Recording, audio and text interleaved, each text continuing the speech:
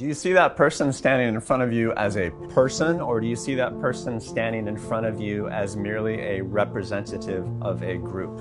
If you can see the person standing in front of you as an actual individual, then you can probably do godly things. But if you classify people or lump them together, then the kingdom of God will probably not flow through you very well.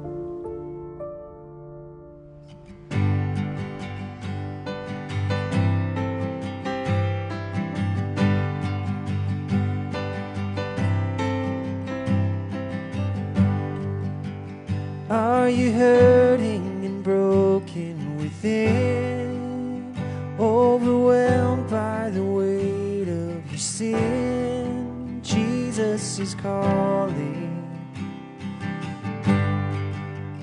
Have you come to the end of yourself? Do you thirst for a drink from the well? Jesus is calling. Oh, come to the altar. The Father's arms are open wide. Forgiveness was bought with the precious blood of Jesus Christ. The precious blood of Jesus Christ.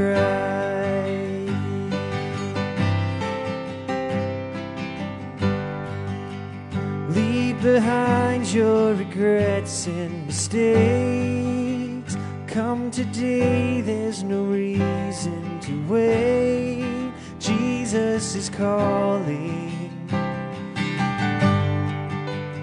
Bring your sorrows and trade them for joy. From the ashes a new life is born. Jesus is calling. Oh, come to the altar. The Father's arms are open wide.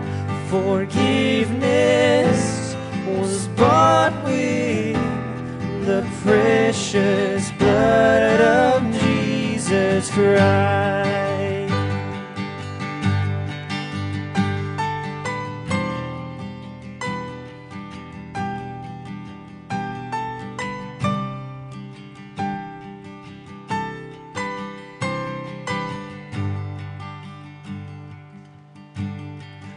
Oh, what a Savior!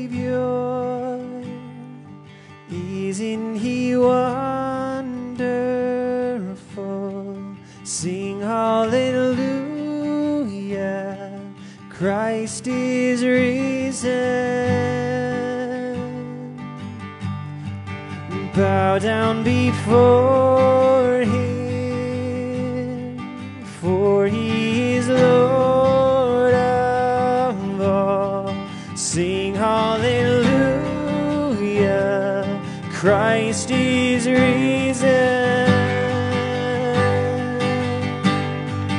Oh, what a Savior! Isn't He wonderful? Sing hallelujah,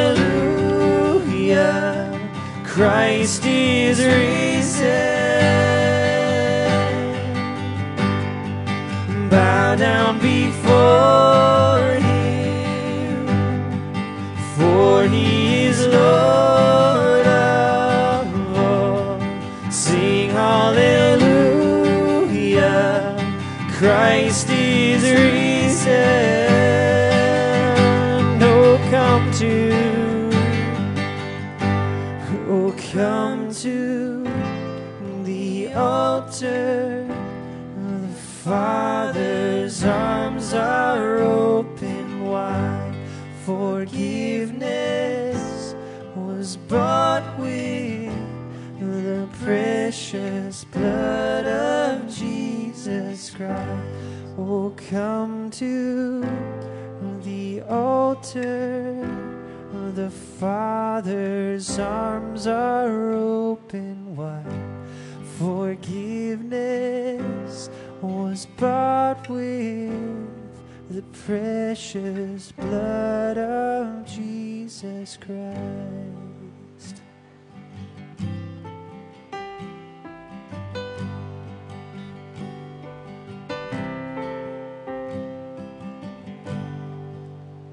Bear your cross as you wait for the crown.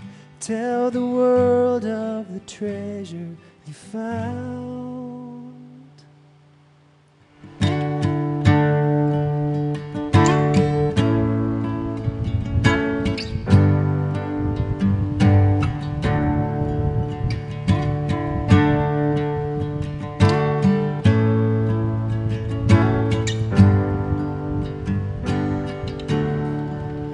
Come thou fount of every blessing, tune my heart to sing thy grace.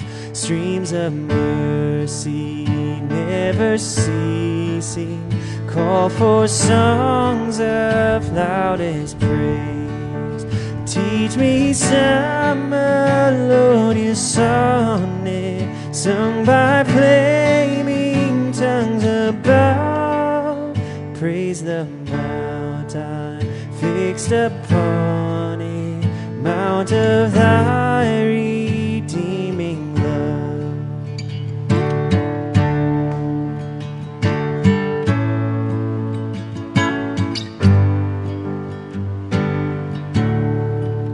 Here I raise my Ebenezer, hither by thy help I've come, and I hope by thy good pleasure safely to arrive at home. Jesus saw me when a stranger, wandering from the fold of God, he to rescue me from danger interposed his precious blood.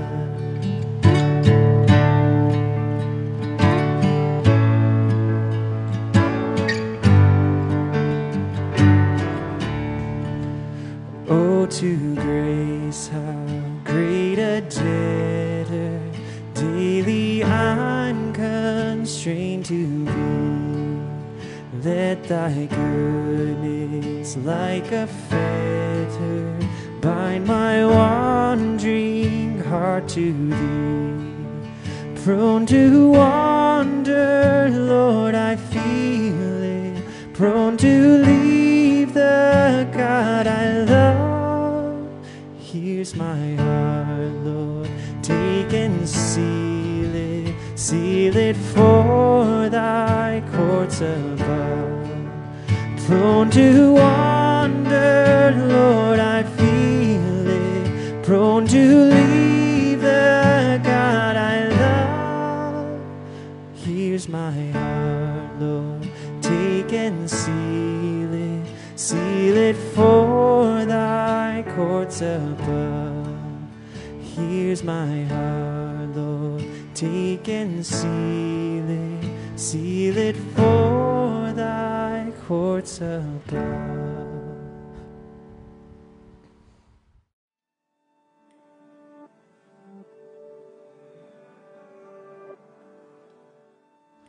Good morning, Blue Water. Join me in prayer.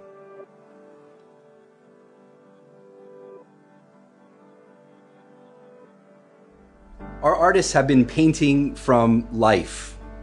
And as we continue our service and bring our lives before God, let's meditate on the same scripture that our artists had meditated on.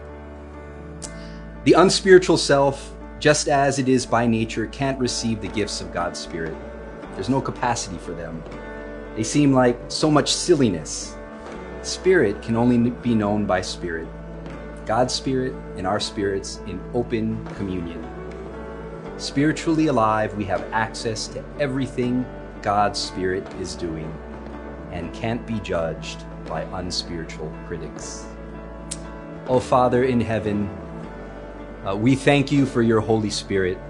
We thank you for opening our eyes to see the things that you are doing. We thank you that we can gather together and worship you.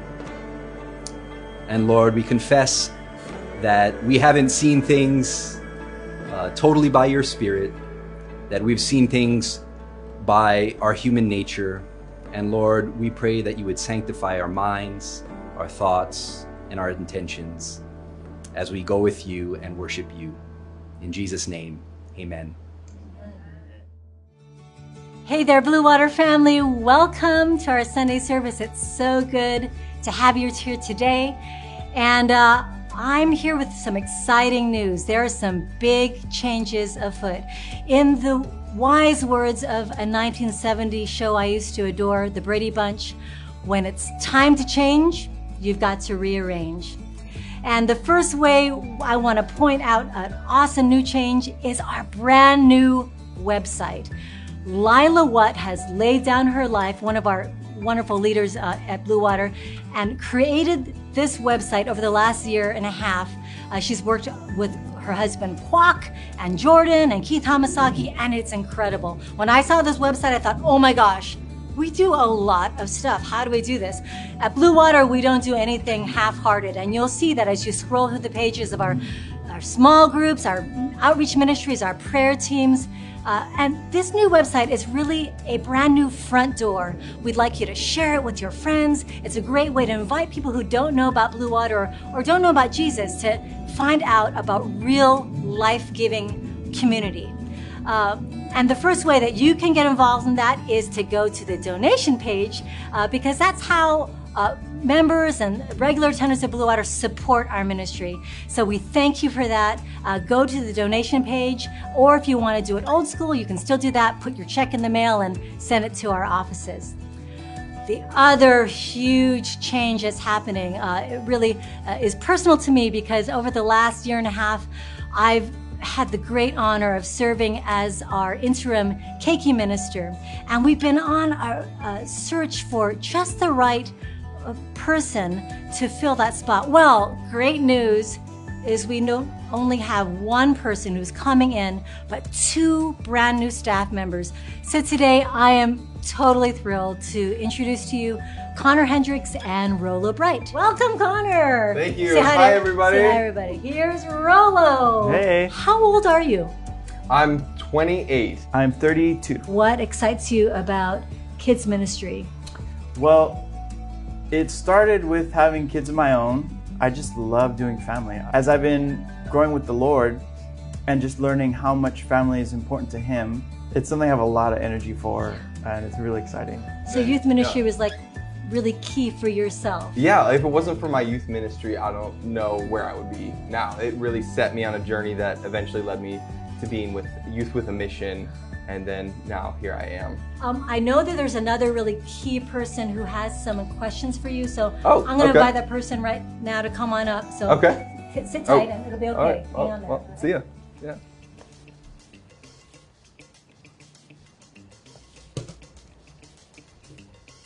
Hi. Hello. I have some questions for you. Okay. Sorry. Hold on. Okay, number one. Could you do cool tricks and stuff? Cool tricks and stuff. Like magician, or like I Could tell you do jokes. a flip? A flip? That doesn't seem safe. You know what? Maybe later. Maybe later. What's the timeout policy? I like having timeouts. I call them coffee breaks. I leave all the kids in one room, and then I go get a cup of coffee. Caramel macchiato or like cappuccino? Yes. How did you know? It's my mom's favorite. Okay. All right. Do we get to put you on a timeout? If I misbehave, yeah, but I won't. We'll see. Do you give us coffee? No way. You guys could give me coffee though. Tell me an adjective for what you envision future middle school and high school ministry to be like at Blue Water. Active. Active. Yeah. It would be active. A lot of activity. Well, what's your favorite song? Do do do do. Henry. That's kind of it. And what sort of things do you like to do for fun? I love to surf. If I have a free minute, I'm usually in the water. I love music. and eating. Delicious was probably another adjective that I would have for describing the kids ministry, but Not eat the children. no, we'll eat together. Yeah. Eat together, eat with children. Okay, Yeah. thank you. What kind of snacks are there gonna be? I prefer more chips than nutritional stuff. Okay. I see where you're coming from, and I think you make a good point, but probably a combination of both. So I can offer a multi-course gourmet snack program, vegetarian or gluten-free if you need. I'm not vegetarian. All right. I can make it taste good. I'm good. Okay, cool. What is the schedule? What is- I built more games. I'm all for that. Games all day. I don't know if you heard my active bit when I was being interviewed by Sonia. You did? Did you like what you heard? Can we play basketball? Dodgeball. I lost my paper, so Oh. you have to ask me questions now. Okay. What is the last thing that flew into your eye? Fly. A fly in your eye? Okay. For me, I think the last thing flew in my eye was some guacamole. I was mashing it up and just flew. Did you wash it out? I did. It kind of felt nice. It was warm and soft. I might do it again just for fun. Maybe that could be one of our activities. Are you knuckles?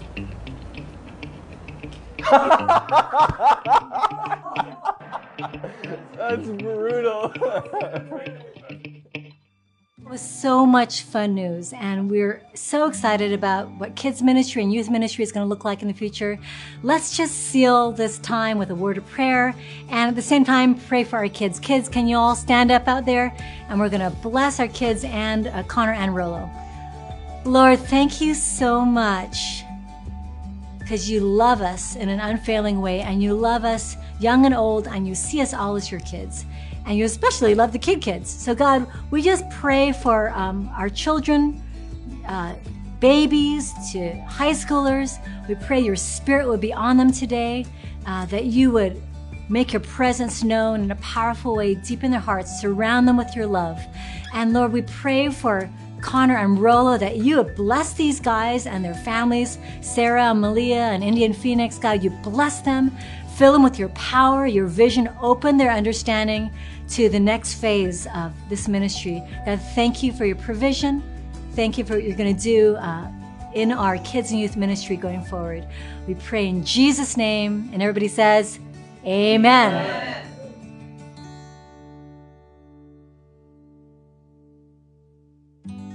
Probably how we would all feel towards each other in the kingdom of heaven, how we should all feel towards each other is like family, you know, or like someone that you really, really love and care for, like a really good friend.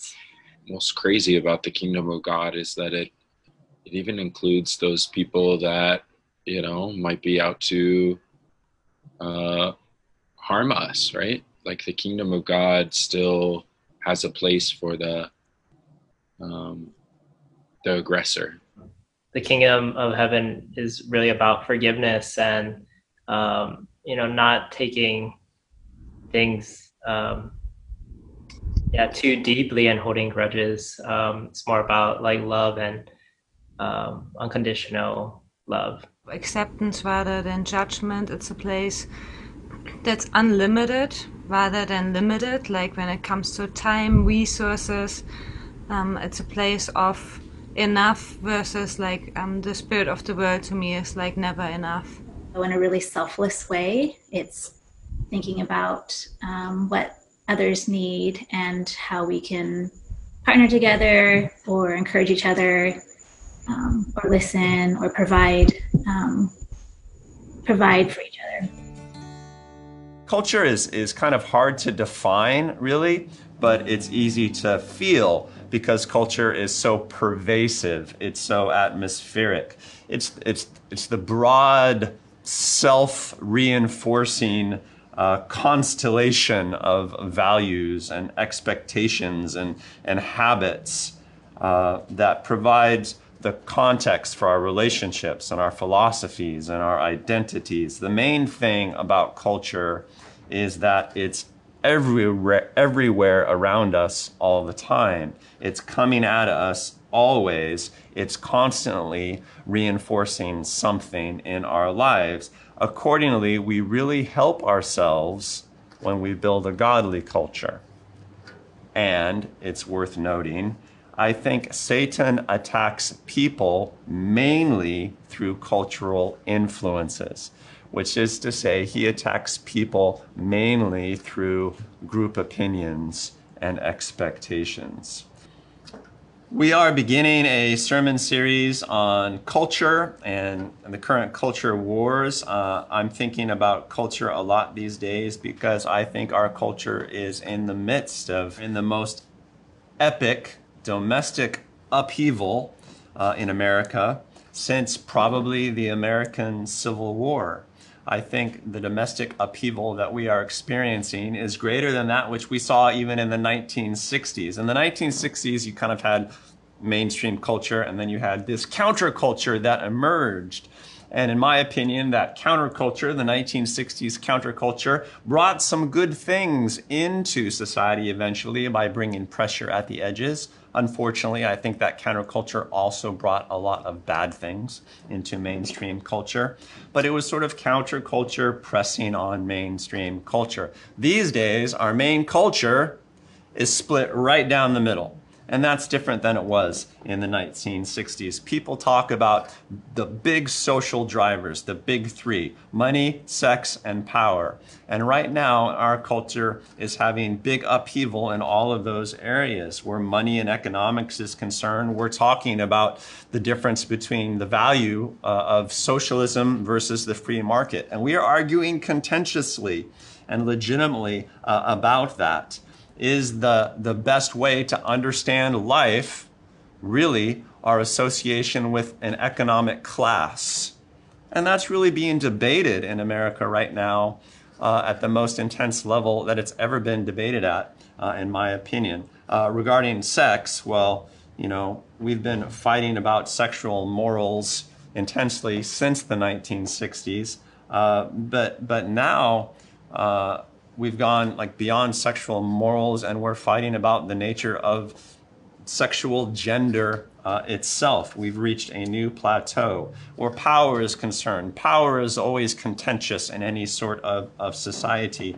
But my concern is that we've got large groups of people that are more concerned about power, about agenda, than they are with truth and facts. There's a famous quote from Adolf Hitler. He said, "It's not the truth that matters, it's victory." And I'm seeing a little of that today, I'm afraid, in different areas of society, in the media, in the courts, in our education system. It seems to me that often people are being completely political and agenda-driven instead of being objective and truth-driven. And it is bothering me a great deal. Stuff like morality is always under attack in society, but right now, even how we conceive of morality is under attack in society. Are there such things as moral virtues in which we can all trust together, or is morality just an expression of some dominant class or some dominant race designed to subjugate all those who would disagree? People are talking about that very seriously right now in our public discourse. And we have the big crises in the world. We have the virus crises. We have the attending economic crises. We have the huge race crisis in our own country. And in the middle of all that, now we begin the presidential election season. And we have two camps representing values that stand in greater contrast, I think, than at any time since, well, again, probably the American Civil War era. And there's this division among the camps, and then we come down to the individual presidential candidates. And of course, I would encourage all Christians to pray powerfully and sincerely to bless both Donald Trump and Joe Biden, because one of them is going to be our national leader in the next 4 years, and because God loves both of them deeply, and God has a purpose for each of them in life. I don't mean to sway anyone's opinion about the candidacies. I don't mean to stump for either one of them. What I'm saying is it's a strange political moment in the United States of America. Things are a swirl. But the big reason that I'm concerned about the culture war that we're having in the political moment that we find ourselves in is because I'm concerned about what it might do to you, faithful Christian. There is such gravity in culture that I am afraid that many will be taken out by the cultural tides that we are seeing today. And this has to do with groups. The world is screaming at you to belong to one group or another, to align with this group or that group. And it is difficult to do that well today. There's always a danger of groupthink in cultures. There's always a danger of peer pressure and the ruinous effects that it can have on an individual life. You veteran Christians out there, think for a moment. Over the years, think about how many of your Christian brothers and sisters that you have seen drift away from Christ for no reason other than they got involved with a different social group, with a non-believing social group. Maybe it was an activity group. Maybe it was a surf group or a hiking group or something like that. But they found something in the peer group that invigorated them and sadly caused them just to drift away from Christ. Have you guys ever seen anything like that? From something as mild as just involvement in a social group. Well, that's just a social group. The groups that we have today are far more passionate, far more emotional, far more consequential, and they are screaming at you to fall in line, to be a part, and to take sides. This is dangerous because all Satan needs is for one group, whether it be a cultural group or a political group or a social group or a religious group. All he needs is for one group to have more influence over you than Jesus does. And then, bang, he's got you. That's it. That's how it works. And that has been his strategy, for millennia. So that's my first concern. My second concern is that in the midst of this culture war and the passions that are aswirl today, I am concerned that we Christians will get mad at each other, which is another old satanic trick designed to obliterate Christians. Here's how it works. Typically, if you're following Jesus, you don't get in trouble because you reject Jesus. You get in trouble because you reject other Christians. You get mad at them for some reason. And then in rejecting some of your Christian brothers and sisters, you kind of accidentally start to reject certain things of Christ that you shouldn't reject.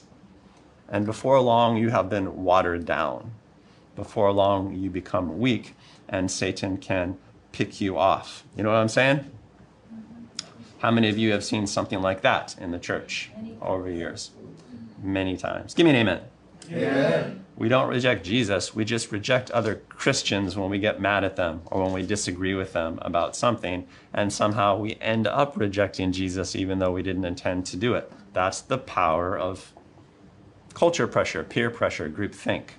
And we have seen it take people out. And I'm a little concerned about that right now. And then thirdly, I'm concerned that we Christians, in the midst of the cultural upheaval, will lose track of the culture we are supposed to cultivate and spread, which is to say, I'm afraid that we will lose track of kingdom culture in the midst of the upheaval in worldly culture. So in this sermon series, I want to do a couple main things. Number one, I want us to understand the force of culture in our world, the force of culture itself, of the atmosphere in which we live. And I want us to understand what's happening with culture right now, because there's a lot happening.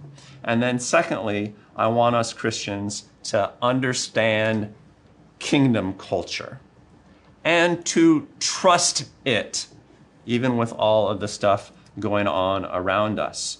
Because Christianity, Christian values, and Christian community has historically been a massive social good in the world. And we don't want to lose track of that. We don't want to distrust it. We must trust our own message, especially now. The Word of God is powerful, and it does not change through the seasons. And if you doubt it, or if you lose track of it in the cultural swirl of today, then you will get taken out by the culture war. And as a pastor, I'm concerned about that extreme danger. So as we go through this series on culture, think about it. What's the difference between kingdom culture on the one hand and various worldly cultures on the other hand? And if you had to spread kingdom culture in this world, how would you do it? What would you want to spread? How would you go about it? I would like to take a look at our scripture for the day. It comes from Mark chapter 8. It begins with the familiar story of Jesus miraculously feeding a whole crowd of people with just a few loaves of bread. This is actually the story of Jesus' second miraculous feeding. In the first one, he feeds a crowd of 5,000 men with the little boy's lunch. And in this one, he feeds a crowd of about 4,000, which with just a few loaves of bread that the disciples had with them. And we pick up the story in verse 8 of chapter 8 in Mark. You know most of the story. We pick it up. The people ate and were satisfied. And after, the disciples picked up 7 basketfuls of broken pieces that were left over. About 4,000 men were present. And having sent them away, he got into a boat with the disciples and went to the region of Dalmanutha. The Pharisees came then and began to question Jesus. To test him, they asked him for a sign from heaven. He sighed deeply and said, "Why does this generation ask for miraculous signs? I tell you the truth, no sign will be given to it." Then he left them, got back into the boat, and crossed to the other side. The disciples had forgotten to bring bread, except for 1 loaf they had with them in the boat. "Be careful," Jesus warned them. "Watch out for the yeast of the Pharisees and that of Herod." They discussed this with one another and said, "It's because we have no bread." Aware of their discussion, Jesus asked them, "Why are you talking about having no bread? Do you still not see or understand? Are your hearts hardened? Do you have eyes but fail to see and ears but fail to hear? And don't you remember when I broke the 5 loaves for the 5,000, how many basketfuls of pieces did you pick up?" 12, they replied. "And when I broke these 7 loaves for the 4,000, how many basketfuls of pieces did you pick up?" They answered, 7. He said to them, "Do you still not understand?" And then that story ends there. Do you still not understand? I think that's a hilarious way for him to end that passage, because it assumes that, well, we understand what's going on there. And it's always struck me as a fairly challenging story to understand in all of its layers. It's clear by the end of the story that the disciples have somehow missed something important that happened during that day. And it's sort of a comical situation. Jesus has just fed a crowd of 4,000 people with 7 loaves of bread. So he has provided for the masses with meager resources plus the power of God. It is a tremendous miracle of justice in a certain way, of equity, of provision for those in need, and a very encouraging story about the heart of God in that respect. But in the boat, the disciples are freaking out because they only have one loaf of bread. It's not enough to feed everybody, and they're worried that Jesus is angry about that, which is kind of funny, right? Because he's just fed a crowd of thousands with a few crumbs, and now the disciples are stressed out that he's mad that they won't have enough for lunch themselves, something like that, right? Get it? So kind of weird. Obviously, they've missed something. But right in the middle of this, the thing that Jesus is thinking about is this strange interaction that he has with the Pharisees. And here's my quick exegesis, my quick exploration and explanation of what's going on here in this story. Jesus has just cared for a whole crowd in a miraculous, very personal way. He takes the resources of a few people and he shares it out miraculously. In the kingdom of heaven, what you have is somehow always enough. A great kingdom principle. The main thing about crowds, Jesus implies in the story, is that they be cared for. It's the main thing about crowds. You care for them. You know, you don't try to keep them. You don't control them. After he takes care of them, he dismisses them. He sends them away. His work of provision is done.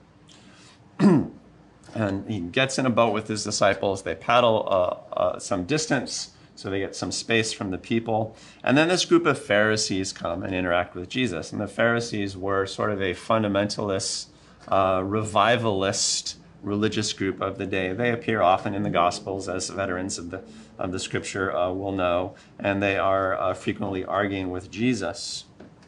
And they ask for a sign. A messianic sign. So, well, can you prove to us that that you're, are a Messiah, that you are a worthy leader? Give us a sign. That's kind of funny. That's kind of weird because he has just miraculously fed a crowd of people with a few loaves of bread. So that's a pretty good sign. That's a pretty good signal that God is with them. But it's not the right signal as far as the Pharisees are concerned. They're basically asking him for, signaling. It's a form of virtue signaling in a way. Like, yeah, sure, you don't do things. But are you our guy? Are you our guy? And Jesus is like, yeah, you guys are always asking for stuff like this. Look, you're not going to get it. And he gets back in the boat and he takes the disciples away. And Jesus is still thinking about that. And what he says to the disciples is very instructive. He says, beware the yeast of the Pharisees and that of Herod. And the Pharisees were a religious group. Herod was the Jewish king, but he was a puppet king of the Romans. Herod was a political player.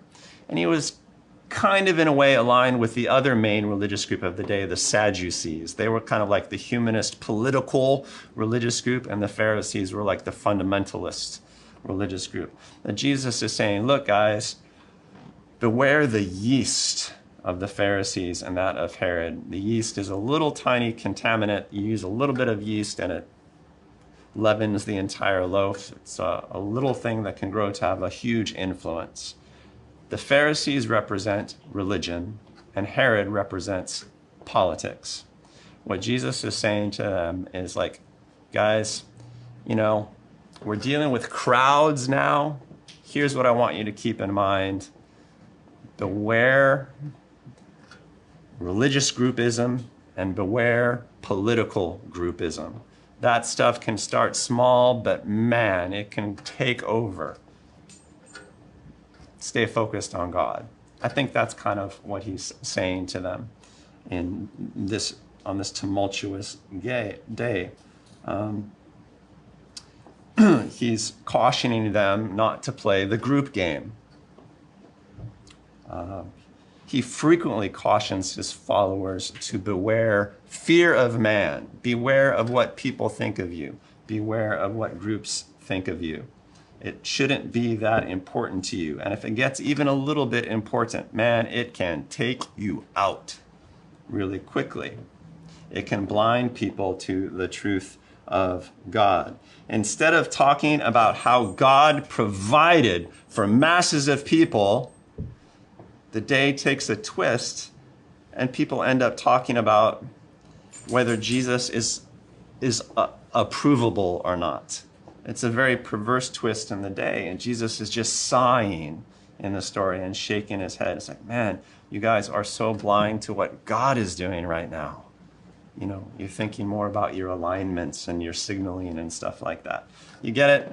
And you can kind of see why I think this is a potent story for the politically charged times that we are in.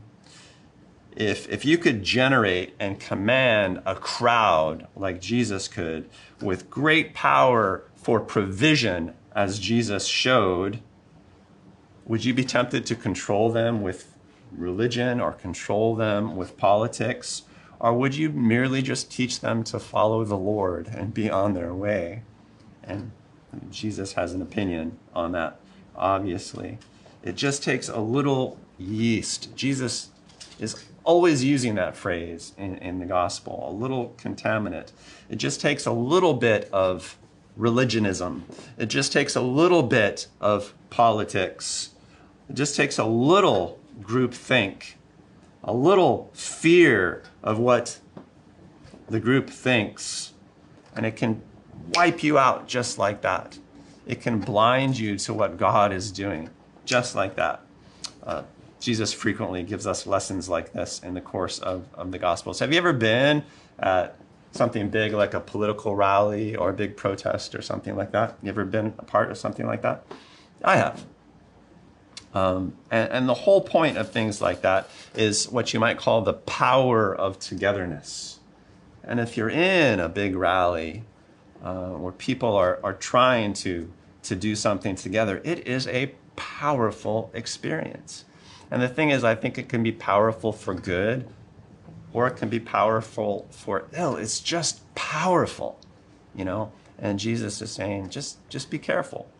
Just be careful with big moves like that. It's hard to disagree with a crowd. It's hard. You know, atmosphere is a big deal. The herd is a persuasive thing in the world. And Jesus is constantly cautioning his followers, think for themselves, keep track of what God is doing, not what different groups are thinking or are wanting. There's a diagnostic question in all of this for me, and it's something like this. What group do you want to be identified with? Or what group do you want to be identified as rejecting? Think about that. If you have a strong answer to that question, beware. Just be on your guard, because that can go badly in a sudden sort of way. Groups of any sort usually try to influence what you think by shading your perspective in some way. And in this faith life, in the kingdom life that we are living, the main point to belonging to any group should be to spread the kingdom of God in that group. That's your mission. That's what we should all be about. All the more so today because the world is trying really, really hard to get you into groups right now. The world is trying really, really hard to get you to be on a side. Okay, all right. You know, decisions need to be made. But just beware, Jesus is saying. Just a little caution there. Because if you buy into groupism, you know, if you let the group just have a little too much influence, just a little bit, just a little yeast bit, that can really cause you to lose track of what God is doing in the midst of the crowds, of the grand works of miracles and provisions that are going on right in front of you. And Jesus says, man, do you have eyes but don't see, ears not hear? Have you lost track? Well, this is one thing that can make us lose track. And we humans just have to be very aware of that. And we Christian humans especially much. You know what I mean? Amen. And, you know, there's a lot of group and cultural turbulence in Jesus's day as well. And that's just the word that I want to stress today in this contentious time in the world, in this series on culture and on the culture wars that we are in. You know, we'll talk about what culture does, or at least what it should do. And we'll talk about what God's plan is for world cultures, because that's a big and beautiful thing, in my opinion. We'll talk about the bad and the good cultural forces of today, what they are, and what makes for godly culture. And we'll talk about the big cultural pillars. We'll talk about money and economics and sex and family and power and government. But I want to start the series with just an inoculation for us. And that's simply beware of groupism. Beware of the power of groupthink and group pressure, which comes to bear on all of us all the time in different ways. And you can think about your own behavior and how you are metabolizing it right now. Is the person standing in front of you a person, or is the person standing in front of you a representative of a group? You know what I mean by that? Are you seeing the person, or are you just seeing their alignment? That's a big question in the world today. That person on Facebook, you know, that post that you're looking at, is that a person to you, or is it just one of them? You know what I'm saying, right? Because social media amplifies the effect of group thinking in a way that is just all out of proportion. Social media makes group opinion seem way more valuable than it actually is. It's a bad form of coaching by and large. If you can see persons as persons, then you can always do godly things in that moment. If you see persons as members of groups, if you lump people together, then the kingdom of God will probably not flow through you very well. That's just a reality of the Jesus way. Jesus always saw people as individuals in the Gospels. Have you noticed this? There is story after story after story about the way that Jesus does this. He disliked the groupism of the Pharisees. He disliked the groupism and the political factionalism of Herod and the Sadducees and stuff like that. He did comment on that.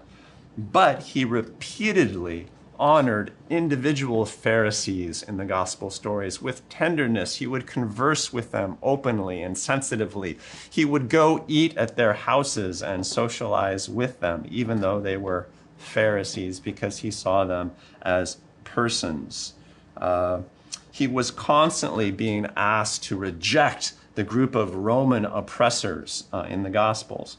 He refused to do it, and we get to see him interact with individual Romans in a way that was rich with service and tenderness and shepherding, as he did miracles for them and works of salvation for them. So too, the way that he glorified Samaritans, which were a religious group that were ostensibly on the outs with the Jews.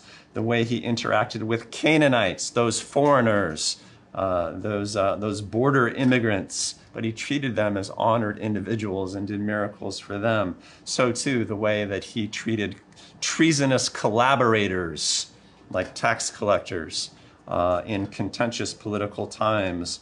So too, the way he interacted with socially undesirable prostitutes and beggars. We see Jesus constantly treat those people as valued individuals. He saw them in a certain way. He saw them through God's eyes. So too, the way he interacted with women, who were in some ways his main supporters and some of the main heroes of the Gospels, even though the class of women were looked down on in his society. So too, the way that he honored and interacted with children, who were considered a subclass in his society in that day.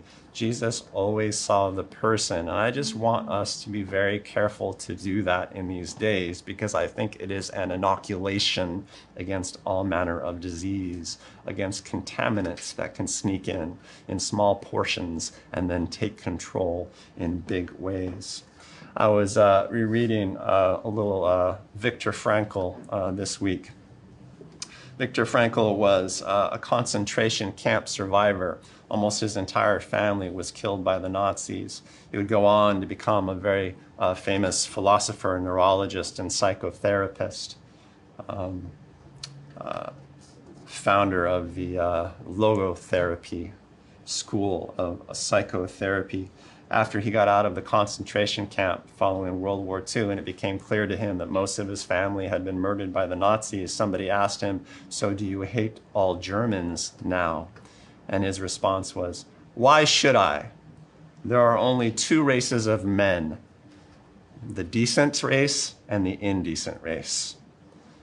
He insisted on judging individuals by the content of their character and not any other sort of affiliation. And he became a powerful figure for that. Without grouping people, right? Without groupism, there's no racism, and there's no classism, and there's no elitism. And I wouldn't mind that at all if that's what the world were like. You know, groups are a reality of life. Groups are often okay. You know, they're often good. There are all sorts of groups, right? There are language groups. There are cultures and subcultures, which are groups in the way, and they can be very cool. There are experience groups, you know. Just beware of making too much of them, is the Jesus teaching. Don't beware of groups, beware of groupism, if you're following what I'm saying, because that can be toxic. One of my favorite authors, C.S. Lewis, suggested that the desire to be in the right group, the desire to be in the right clique, is the way I believe he said it, might well be the root of all social evils. A broad statement from an insightful thinker. The yeast of the Pharisees, the yeast of Herod.